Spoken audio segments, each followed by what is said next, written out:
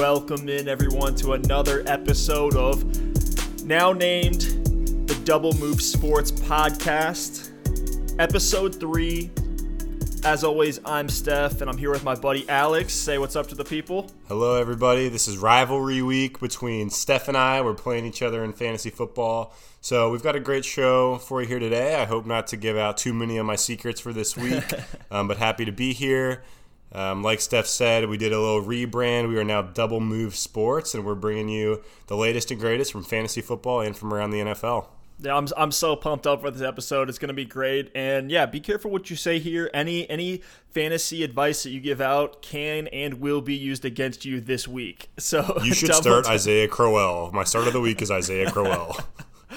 Well, Alex, how was your week 10 of the 2019 NFL season, both around the league and for your team and for your fantasy league?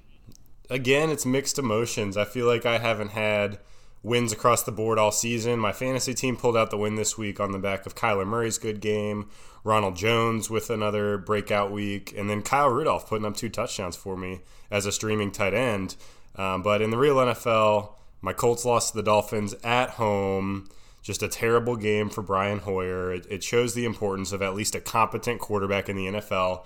Even the Dolphins, who have been tanking and trading all their good players, still have enough to beat the Indianapolis Colts in Indianapolis. So very disappointing there. I think the Colts will bounce back with Jacoby Brissett getting in a full practice today and looking like he's going to play this week. But overall, a little bit of everything. A little bit of a win and then a loss there with the Colts. What about you, Steph? Yeah, so the game of American football is an absolutely punishing game. It's a brutal sport, and so is fantasy football, which is why it feels so much better when you have one of those incredible weekends.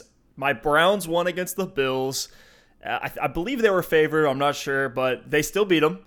I turned $5 into $55 in DFS this week, and both of my fantasy teams got the win. So I'm sitting at 5-5 in both leagues, feeling pretty good, and really got lucky on that Monday night game when Emmanuel Sanders went out early, only put up 4.4 fantasy points in our PPR league, and that pretty much secured me the victory. I was projected to lose by about 40 all week long, so when that happened, I was just going nuts.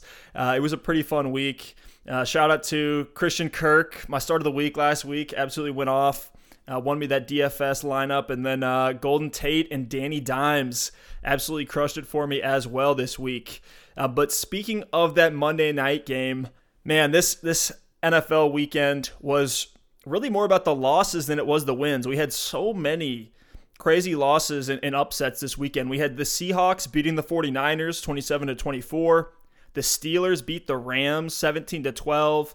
The Finns, like you said, they beat your Colts, unfortunately, by just 2 points, 16-14. My Browns beat the Bills 16-19 was that final score in that game. And then really what I see is the most shocking one of the whole weekend was the Tennessee Titans beat the Chiefs in Nashville 35-32. I was pretty shocked by that there. We were doing some pick'em on Saturday night while we were watching the LSU-Alabama game, and I was going through it. I was, for sure the Chiefs get a win here, but who knew the Titans had that in them? Yeah, that was a really rough game for the Chiefs, and if I'm the Chiefs, I'm getting a little bit worried about that defense. The offense is obviously great. Patrick Mahomes is back. He looks healthy. He had a fantastic game. But on defense, they just could not stop the run, and that's been a theme for them this season. When the Colts beat them in Kansas City, Marlon Mack ran all over them. In this game, Derrick Henry went for 188 yards and 2 touchdowns. Just absolutely gashed him on the ground. And we saw how to beat the Chiefs. It's a blueprint that's been laid out all season. Every single one of their losses has been characterized by getting gashed on the ground. So if I'm the Chiefs, I'm a little bit worried. I think they have some work to do stopping up the run before they're going to be a serious Super Bowl contender compared to the Patriots or the Ravens. Outside of that Chiefs-Titans game, were there any other games that were pretty shocking to you? Yeah, for me, the most shocking was the Falcons beating the Saints in New Orleans. The Saints have been fantastic this year, and that's without Drew Brees for a big chunk of the season, without Alvin Kamara for several games. And the Falcons have been absolutely atrocious. Their defense has been one of the worst defenses I can remember for as long as I've been watching football. And they come into the Superdome and they sack Drew Brees 6 times, and they just absolutely dominated that game. The Saints offense couldn't get anything going. The Falcons offense did just enough. And that's with Devontae Freeman going down with an injury. Brian Hill got 21 touches. Austin Hooper went down. And they were able to just dominate that game. So maybe it's a turning point for the Atlanta Falcons, but that's the one that blew my mind.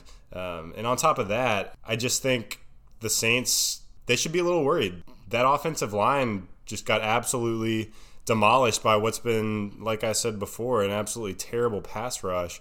So if I'm the Saints, I'm a little bit worried. I think they're going to get it back together. Personally, definitely one that I don't think anybody expected to see. So speaking of being worried, Steph, which team that got beat this week do you think should be the most concerned moving forward? Yeah, for me, it has to be the Rams. They're really not looking like a playoff team this year. They're 5-4 in the NFC West with the 8-1 Niners and the 8-2 Seahawks in that division as well. Their defense hasn't been as dominant as they have been in previous years, but even with that, I think a lot of this comes down to the offense, specifically Goff. Yes, I know they were without Brandon Cooks, but some of these stat lines that Jared Goff is putting up are absolutely atrocious, and the Steelers absolutely shut him down. Against the Steelers, he had a 53% completion percentage, 0 touchdowns, and 2 interceptions. So he didn't score and then got picked off twice. I think one was a pick 6 by Minkah by Minkah Fitzpatrick. And there's been a couple other games this season that have been kind of like this. The 49ers shut Goff down. He only threw for 78 yards and completed less than 55% of his passes in that game. Against the Panthers, he only threw for 186 with 1 touchdown and 1 interception. And in a Buccaneers shootout earlier this year, I believe that was week 3, he did throw 517 yards, so nothing to take away from him there, but he threw 2 touchdowns and 3 interceptions. 3 interceptions will lose an entire game, so I think a lot to blame here is on Goff, and I'm not really sure what the issue is with him. It could be, McVay's trying to let him struggle a little bit so he can learn. We saw them kind of get exposed, relying on McVay's offensive mind more than Goff's ability to read defenses in the Super Bowl, and there's a really good article on that. I don't remember who put it out, but great read on how the Patriots were really able to stop the Rams in that Super Bowl. At least to me, it feels like McVay really just wants Goff to go through some of the slumps and go through some of the difficulties that he needs to so he can learn and get better. I at least hope that's the case as a guy who's very supportive of the Rams. Well, to me, I think McVay obviously doesn't want Goff to go through slumps. I think if it was up to him, they'd be as successful as they were last year. What I see the problem being is the offensive line. It's really easy to attribute Sean McVay's offensive mind to the success that they had last year, but the offensive line last year was one of the best in the league. This year, they're getting absolutely crumbled on every single play, and it's causing a lot of problems for Jared Goff and a lot of problems for that running game. And Jared Goff's a guy who just signed a $134 million contract after leading the Rams to the Super Bowl last year, and I think they might be questioning if he's worth it. I want to read a couple guys and their stat lines for this season, and I want you to try to guess which one is Jared Goff. The first one is throwing for 253 yards a game. He's got 13 touchdowns and 4 interceptions, pretty good ratio, and a 92 passer rating. Player B is throwing for 290 yards a game, 11 touchdowns and 9 interceptions, almost 1-to-1, and an 82 passer rating. And player C is throwing for 228 yards a game, so a little bit less volume, but he has 10 touchdowns to 5 interceptions and an 87 passer rating. Any idea which one's Jared Goff? If I had to guess, I feel like B is Baker. So I'll say C is Jared Goff.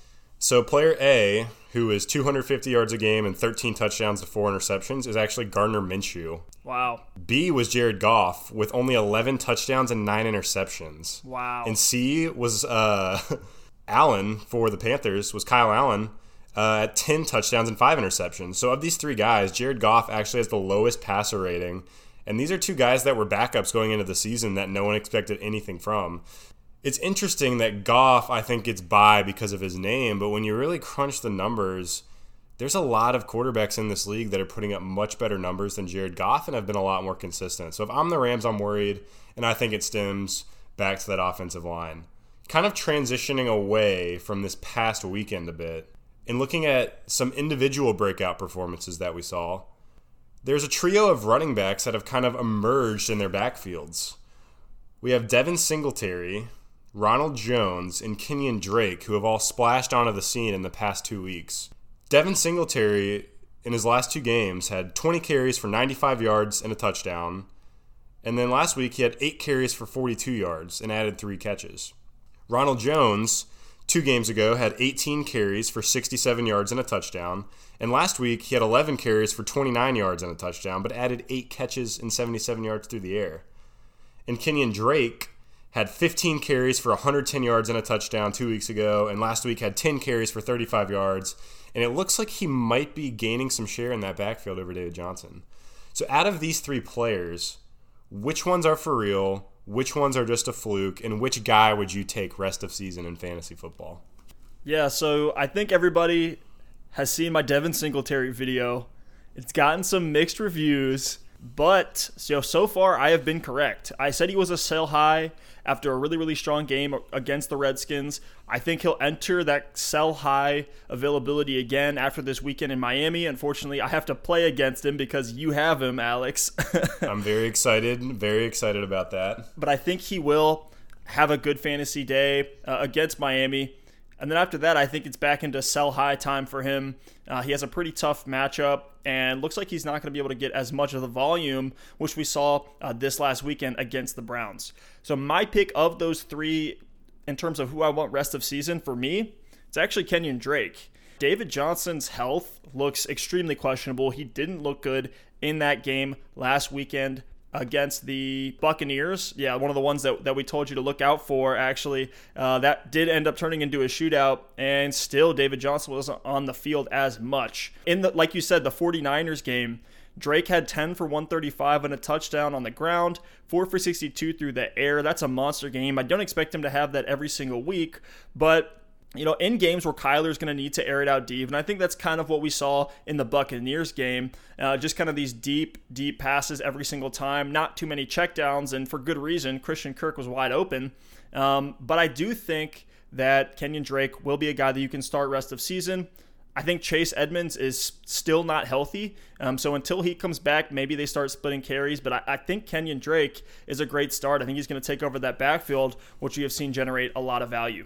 Yeah, I think that's a good take, and I think all 3 are guys who you can probably put in your RB2 spot for the next several weeks, and you're going to be fine. For me, it's honestly Devin Singletary, and I know that you've got him as a sell high after this week against Miami, but of these 3 guys, I just look at Kenyon Drake, and I can't help but believe that David Johnson will continue to get carries in that backfield. They have the 49ers this week and a bye next week. I think Edmonds will be back at least after the bye, which is going to turn that into a 3-way timeshare, and that just gets a little bit messy. And then Ronald Jones has been great the last 2 weeks, but this week he only had 2 yards per carry, and he also had a fumble. And I think that 8 catches for 77 yards is a bit of a fluke. I think Agumbawale will cut into that moving forward, and I think Peyton Barber still gets a lot of the goal line work, and Ronald Jones has just happened to be the one to fall into the end zone for the past 2 weeks. So for me, kind of by default, it's Devin Singletary. He just seems like the guy with the most upside. He only had 8 carries for 42 yards this week, but he had a great yards per carry average. Frank Gore didn't look like anything special again, but we all know that he seems to be infinite and is going to keep getting carries for the Bills team. But Singletary had another 3 catches this week. He's had 3 catches in each of the last 2 games, and I think he's going to continue to be the leading receiving back in that backfield. And if this guy's getting 12 to 15 touches a game, I think he can do a lot with it. So for me, I think it's Singletary just because he has that high upside. But I think all 3 are fine in your running back 2 slot for the time being. So you're going to disagree with my Singletary take. I guess that's fine. We'll see how it plays out. Maybe a water bet somewhere in there. But speaking of guys that we've broken down lately, I just dropped a Kareem Hunt fantasy film room. Go check that out if you haven't. Talking about some of the uses that he's going to get. So speaking of guys that are kind of breaking out, what is your outlook rest of season for Kareem Hunt? You know what mine is on the video, but I'm interested to hear, Alex, what you have. Yeah, I was actually really surprised to see how much Kareem Hunt was used this week. He was on the field for 55% of snaps, And a lot of those snaps were along with Nick Chubb. A lot of people, including myself, thought it might be an either-or situation. But the Browns are kind of desperate for any kind of playmaker they can get right now. And Chubb still had over 20 carries and over 100 yards in this game. Kareem Hunt was able to have 11 total touches. He had 4 carries for 30 yards and 7 catches for 44 yards. So for me, I'm interested in Kareem Hunt, and I think he's a guy who can be flexed on a given week depending on matchup. I think both Hunt and Chubb can succeed in this backfield. The Browns right now, behind Odell and behind Jarvis Landry, they don't really have a go-to number 3 receiver. So I think Hunt is taking on a little bit of that Duke Johnson role that was left vacant. And then I think he has more upside on the ground as a runner. We've seen what he can do.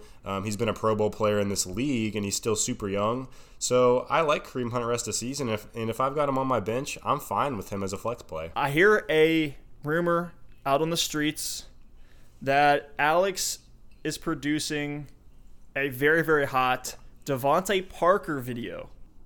Yeah, I think the rumors are correct, Steph. And Devontae Parker has been he seems like he's been an overhyped player in the league for so long. Every year in training camp you hear, Devontae Parker is making crazy plays. He's the clear number 1 in Miami. This is his breakout season. And every year he's shown some flashes of that, but it seems like he's always disappointed. And this year, I think, even on this terrible Dolphins team, we're seeing Devontae Parker break out a bit. And I think under the covers of what the Dolphins have been this season, Devontae Parker has really been a bright spot. Last week, he had 5 catches for 69 yards, but that was on 10 targets. And that's the first game that Preston Williams has been out this season. And we saw 10 targets. And with Ryan Fitzpatrick throwing the ball, it's a clear upgrade to Josh Rosen. And Devontae Parker, I think, has some A.J. Green in him. The video I'm working on now actually has some comps with Devontae Parker and A.J. Green. They're both 6'3". They're both around 215 pounds. They both use their body very well when they're going one-on-one against cornerbacks. So I think Devontae Parker actually might have a late breakout. It didn't come in the first couple years of his career like we all expected. But I think this might be the season where Devontae Parker comes on strong. And then going into next year, the Dolphins having draft picks, the Dolphins improving on offense, and quite frankly on defense is just going to be great for Devontae. I think we could see him have a little bit of a late breakout here, and the end of his season looks awesome. I mean, he's got a tough one against Buffalo this week, but after that he's got Cleveland, Philly, the Jets, the Giants, and the Bengals. So if I've got Devontae Parker and I'm flexing him, I'm actually pretty confident going into the fantasy playoffs, and I think he could be one of those guys that breaks onto the scene as we close out the year. Awesome. I can't wait for that video. Really looking forward to that comparison with A.J. Green. I do think physically they are similar. Would love to see them run some of the same routes and see what that looks like. Now let's move over to one of everybody's favorite segments, the fantasy starts of the week for week 11. I think last week we both had some pretty major hits, especially with Christian Kirk. For me, that was like, one of the highlights of the weekend to see a guy be the wide receiver 1 after calling him out on our first ever fantasy starts of the week. Hopefully we can keep that going. But let's go through it. Quarterback, wide receiver, running back, tight end. I'll start us off with one that some may find a little bit questionable. It's Nick Foles. He's against the 13th ranked Colts defense, but what I think here is, and there's something I haven't said, is that I wouldn't start him if you have other options. Don't start him if you have Josh Allen. Don't start him if you have, Derek Carr, who has a great matchup this week, which I think you'll talk about here in a second. What I see at Nick Foles is a philosophy you sometimes take into a risk, which is there's upside in the unknown. In just his one game back, Nick Foles did throw a touchdown in just 5 attempts. I believe it was 5 receptions on 8 attempts, and he looked good. The Jags paid him a ton to be their starter. He looked great in the preseason. So if you really want to shoot your shot, if you're desperate for a quarterback, or you're looking at the projections and you're down 40 or 50, maybe throw Nick Foles out there. The Colts just got beat by the Finns. I know that's more related to Brian Hoyer than anything else, but I think Nick Foles can have a pretty solid game against their defense, and there's always some major, major upside. Yeah, that's a pretty deep pick, Steph, and I don't think I can question any of your picks after last week. You nailed just about every position. You had Jameis and Kyler at quarterback. They were both fantastic. Kirk at receiver. You picked Gerald Everett at tight end, who had a really solid game, and you had Melvin Gordon and Austin Eckler at running back. So between your Browns winning, your fantasy teams winning, your DFS picks, and then your starts of the week, I think last week was a full sweep for you. You hit for the cycle. I think Nick Foles is a great pick. If you're in a deeper league or you're really struggling, you might have guys on bye, things like that. But for me, you alluded to it. I'm going to pick Derek Carr this week. He's QB 19 on the year, but he's playing Cincinnati. Cincinnati is 30th this year against quarterbacks. They're giving up 23 fantasy points a game to the quarterback position. And Derek Carr has actually been surprisingly good. I don't think he's being talked about very much because he's not throwing the ball down the field a ton, but he's actually second in the NFL in completion percentage. He's completing 70% of his passes, and he's sixth in the NFL in passer rating. He's ahead of guys like Aaron Rodgers, Drew Brees, Matt Ryan, Tom Brady. So he's been effective and he's been efficient. He just hasn't had a ton of volume.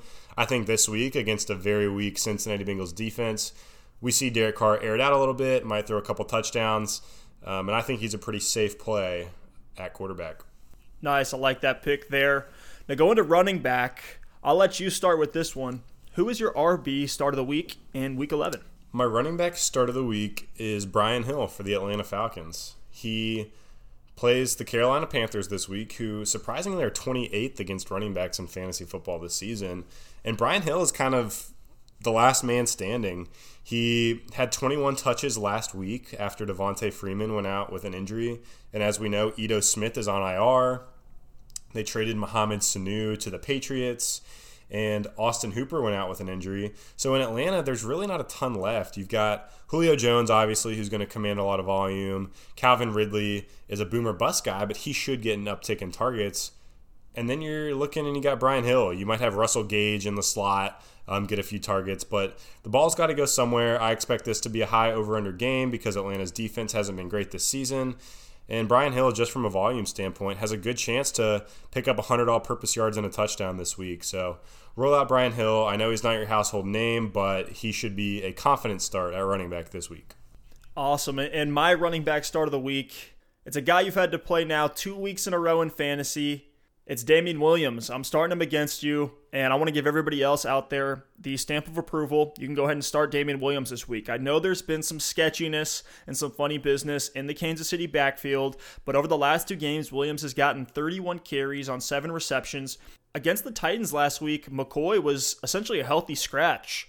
He was essentially just inactive for that game, not due to any injury, and I think that's really all you needed to hear. I don't know what they're going to do with McCoy. Maybe there was some off-the-field stuff. Don't really know what happened there, but pretty bizarre, and we saw Damien Williams get most of the work. Add that into, Mahomes is back, and he looked pretty good. He definitely passed my eye test last weekend. Looks like he's back to old Damien Williams form, at least when he was with Kansas City, and I think Kansas City will get into a lot of shootouts because their defense isn't great. So, stamp of approval here. Fire up Damien Williams. I think he'll get a lot of work in the passing game and probably get some goal line work. Yeah, I think that's a great pick. I think Damien Williams is, like you said, just being the running back in the Chiefs offense. Just about any running back, if they're the running back in the Chiefs offense, would be a good play in fantasy football. So especially with LaShawn McCoy being mysterious, and we don't know if that's because they're preserving him, like Andy Reid said, or whether that's because of some fumble issues we've seen. Either way, it seems like LaShawn McCoy's in the doghouse a bit. So Damien Williams has looked great the past 2 weeks, and I think that's a fine play. And I'm really not looking forward to playing him in fantasy for the second week in a row. So moving on to wide receiver, my start of the week is Mohamed Sanu.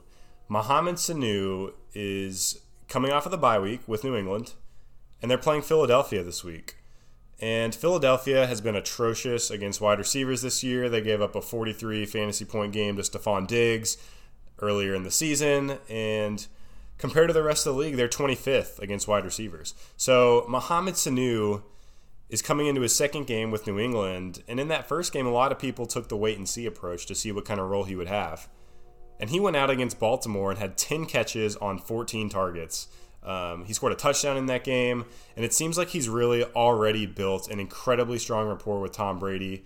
He's the number 2 in that offense behind Julian Edelman, and I think in a New England offense that's probably going to pass the ball early and often against a susceptible Philadelphia defense is going to mean plenty of opportunity for Mohamed Sanu in this game. So receiving passes from Tom Brady, obviously doesn't hurt. And I think there's a good chance Mohamed Sanu goes for another solid 7 catches in this game, and I think he could find the end zone again. Yeah, you always know there's opportunities for end zone touches whenever you're on the Patriots. Now, my wide receiver start of the week is Hollywood Brown. Last week, they had that soft Cincinnati defense that they were up against. Same reason you started Derek Carr. And Hollywood Brown went 4 for 80 and a touchdown. Now, this week, the Texans come into Baltimore, and they're the 30th ranked defense against wide receivers. I think Hollywood Brown is set up for a big day here. We've seen what he can do, and he really only needs a few targets to have a great fantasy day for you. Like I said, 4 receptions last week. He took that for 80 and a touchdown. So, 20 yards per reception there. You think he has maybe a 50-yard or a 40-yard touchdown in him in this game against the Texans, which should be a shootout. I think you can go ahead and lock that in and start Hollywood Brown this week. Yeah, I think that's a great pick. I think the Houston defense has been a little bit weaker than people realize this season. Obviously, their high-powered offense causes opposing offenses to throw the ball throughout the entire game. They provide some really positive game scripts. And with Lamar playing at the level he is, I think Hollywood Brown is a good candidate to maybe get a bomb in this game. So moving on to tight ends, Steph, who do you have? I'm going to let you go first here at the tight end position. Yeah, so we know that the tight end position is pretty brutal right now. It's a tough landscape. But I have to go with a guy that you're probably starting if you have him. I actually have him and Mark Andrews in one of my leagues, still waiting for that trade call. But it's Greg Olsen. He's been consistent this year, averaging 10 points per game. He's had, 2 or 3 really tough matchups. He had a goose egg in a game against Jacksonville. But in this Panthers-Falcons game here in Week 11, the Falcons defense and their secondary specifically is torn up with injury, and they allow the highest passer rating in the NFL.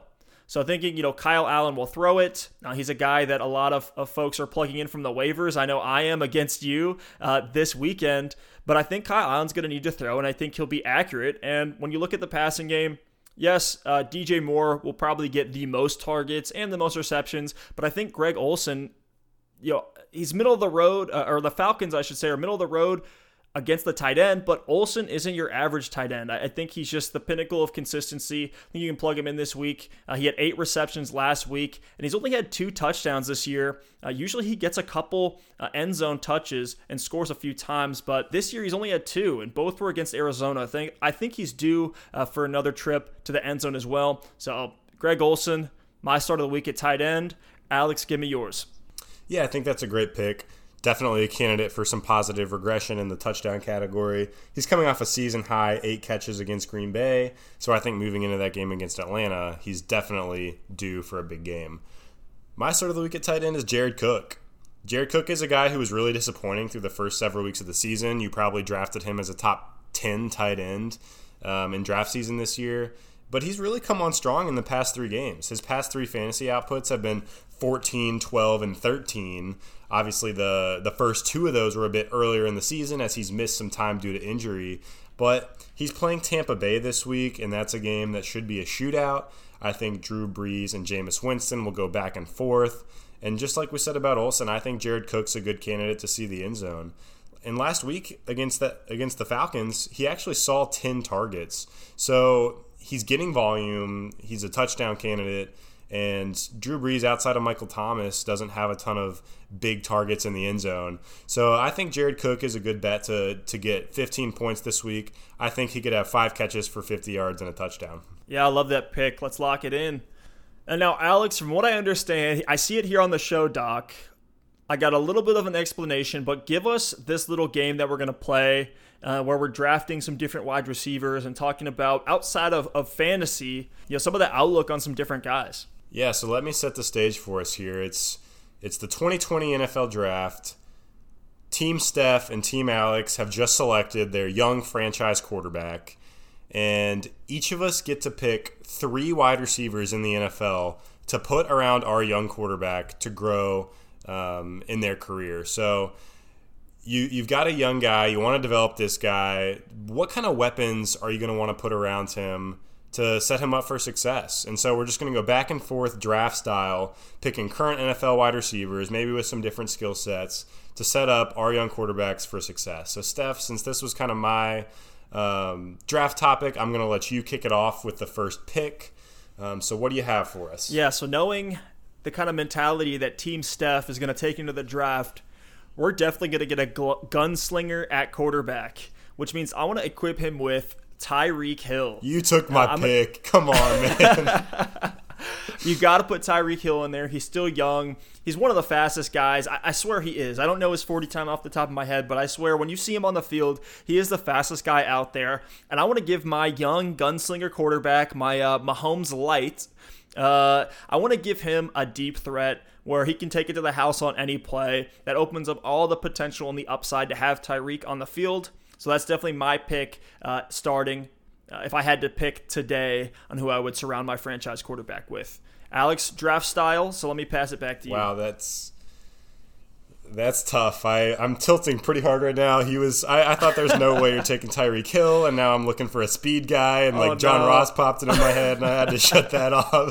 Great minds think alike. Yeah, I think Tyreek's a great pick just because there's really not anybody else like him in the NFL. But with my pick, I'm going to go with Michael Thomas. He is an absolute force on the outside. He's only 26 years old, and he's on pace this year to set the single-season reception record. It hasn't really mattered who his quarterback has been. Obviously, Drew Brees has had a really good rapport with Michael Thomas over the years, but even when Teddy stepped in, Michael Thomas's production didn't miss a beat. And he's a guy who uses his body so well when he runs routes, and he actually doesn't create very much separation a lot of the time. And what that means is you can throw to him when he's not open and he's actually open. So Michael Thomas, he's an end zone threat. You can just pepper him with targets, and he's probably going to come down with the ball even if there's a defender all over him. He's young, and I think that's a perfect prototype receiver to give your young quarterback. Yeah, so my next wide receiver, and I'm going to go with the guy that maybe some people wouldn't expect, but my philosophy here is give our quarterback a deep threat, give him kind of a 50-50 ball guy, and then the third one, give him a possession guy. Give him a guy who's going to catch every ball you throw at him. And while Michael Thomas definitely fits that bill, one guy I'd like to throw in there is Jarvis Landry. He has the record for most receptions in just 5 seasons in the NFL. He's now going to get that 6th season this year. I believe he's only 3 receptions away from that. I think Jarvis Landry is a guy that brings a lot, not just to the field, but also to the locker room. You see him fired up. He came into Cleveland after being in Miami for 4 years and was a leader on day one. You guys all remember bless him and the mentality that he took to that locker room. Bless him. But I think Jarvis Landry would be a great guy that I'd want to really kind of mentor my young quarterback and a guy who's going to catch the ball a ton. Yeah, I think that's a great pick. And another guy I definitely had on my list. He was a bit further down, but you can't go wrong with Jarvis. He really complements Tyreek pretty well in the setup that you've got going there.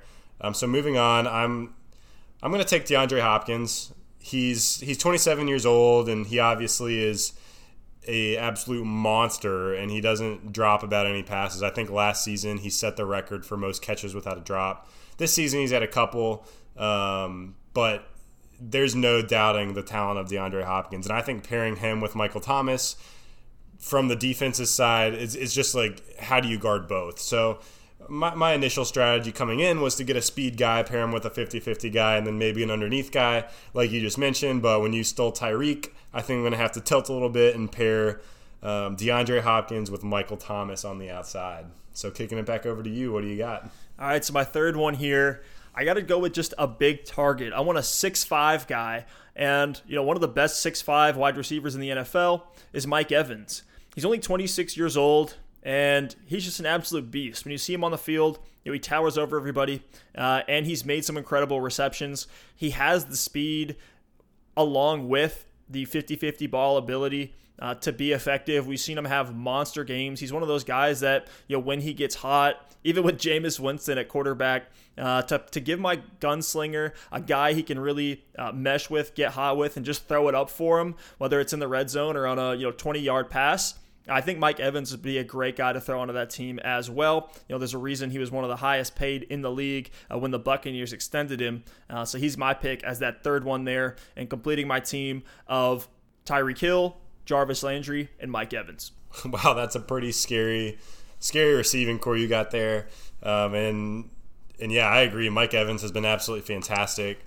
Obviously, he's had some tough quarterback play with Jameis Winston throwing the ball everywhere and a bit of a carousel last year with Ryan Fitzpatrick coming into the mix. But through it all, he stayed relatively consistent and he stayed the number one option on that team. So for me, I'm looking at a guy who's going to get me some underneath routes, who's got some speed, some crispy route running to pair with Michael Thomas and DeAndre Hopkins. So I'm going to go with Stephon Diggs. Stephon Diggs is only 25 years old, and he's been said to be one of the best route runners in the entire NFL. I think he's a deep threat, but he can also just eat your lunch underneath. And I think if he was in an offense that passed with a little bit more volume than the Minnesota Vikings, we'd be talking about him with some of these records that we've talked about with Jarvis Landry and Michael Thomas. So Stephon Diggs is my pick. I thought about guys like Julio Jones, but he's 30 years old. I want someone a little younger than that. OBJ was obviously in the discussion. I actually considered Cooper Kupp a bit too, with how good he's been this season. But Diggs is the pick here, and he rounds out my team of Michael Thomas, DeAndre Hopkins, and Stephon Diggs to pair with my young quarterback. Yeah, great picks right there. I think that quarterback would be set up very well for success. My honorable mentions were Juju Smith-Schuster and Hollywood Brown, the rookie, to pair with our QB. But now let's shift gears a little bit to games to watch this weekend in Week 11.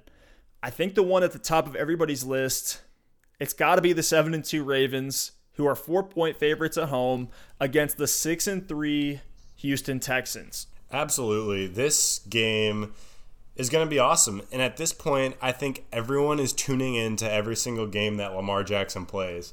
He had some incredible highlight reel, season-defining plays last week. I think we all saw the one where he spun and forced 3 defenders to fall over on his way to a 40-yard touchdown.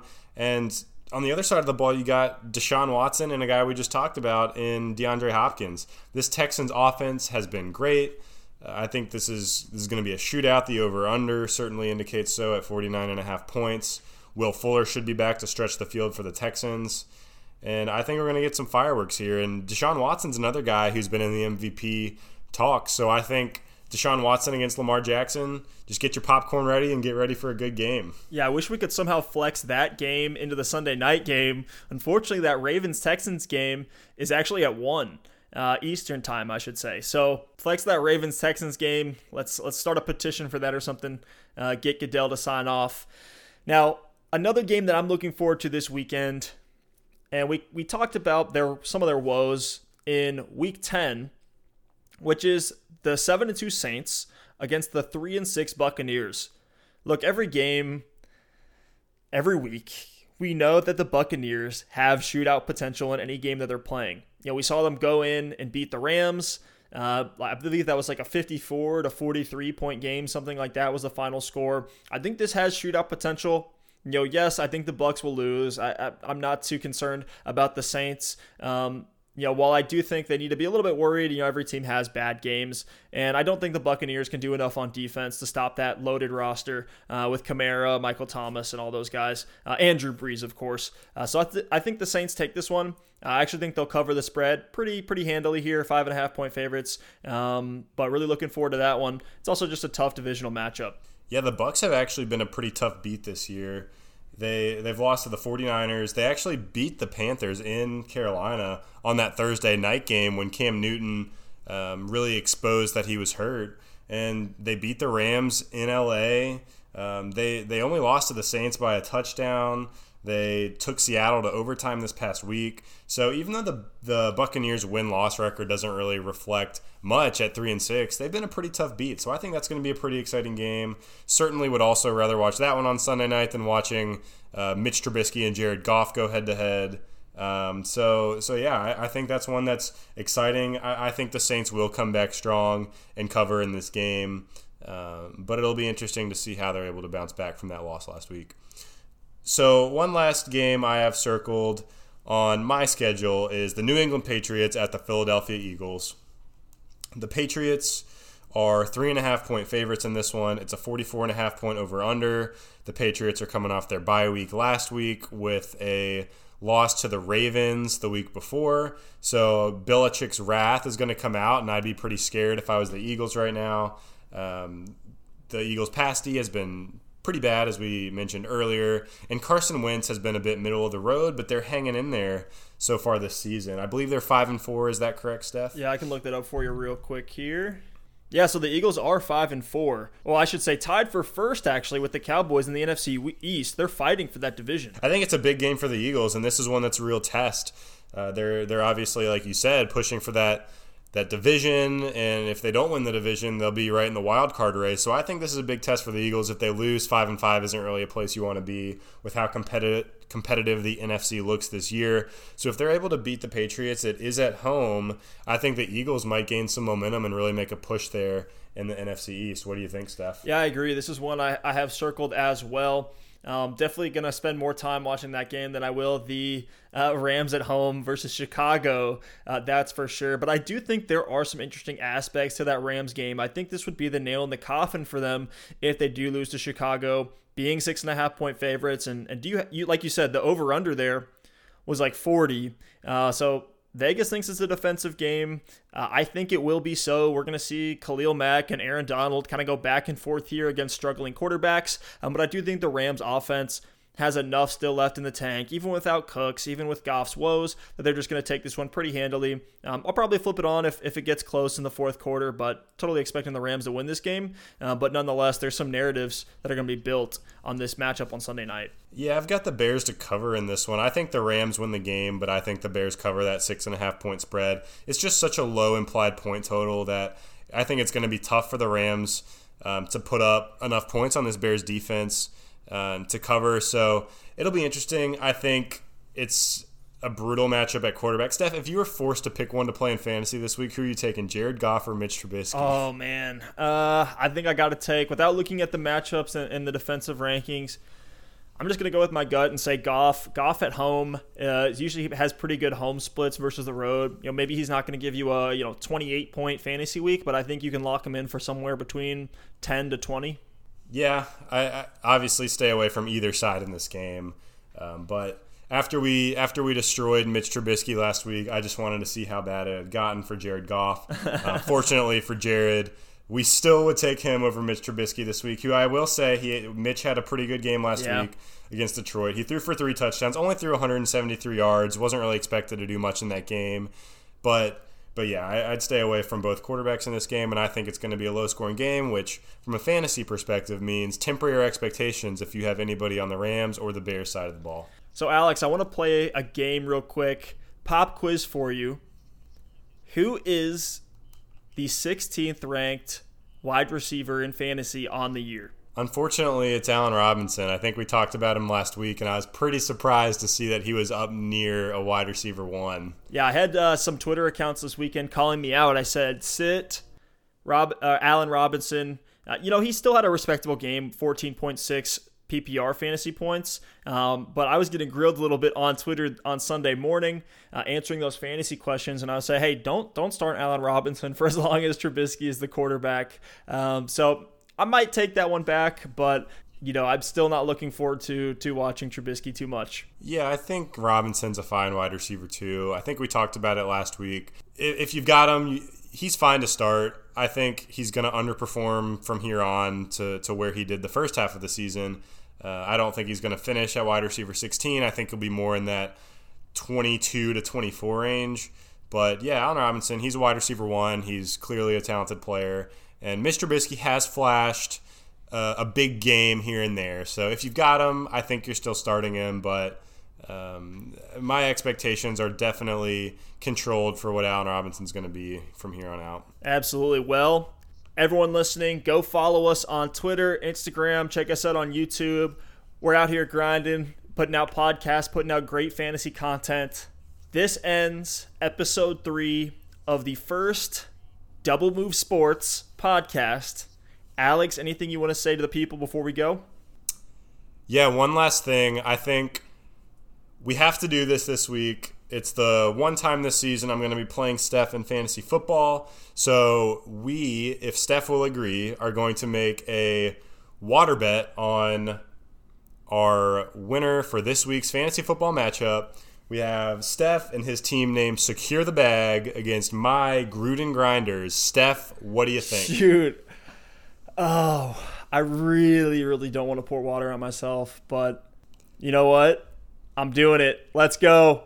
Let's do it. And for those of you that don't know, WaterBet is something that the fantasy footballers, awesome podcasters in this industry, we get a lot of our inspiration and ideas from them and things that they do. They coined this term WaterBet. It's basically a bet, and the loser has to pour water on their head, fully clothed, and release a video of it. So keep your eyes out next week. Either I or Steph will be pouring water on our heads and posting it onto our socials. So best of luck to you this week, Steph. And we'll see who ends up dry. So there you go. Lock it in. Week 11 WaterBet. Steph and Alex. Big matchup this weekend. Super pumped. Looking forward to it. Thank you guys so much for listening, and we'll see you next time.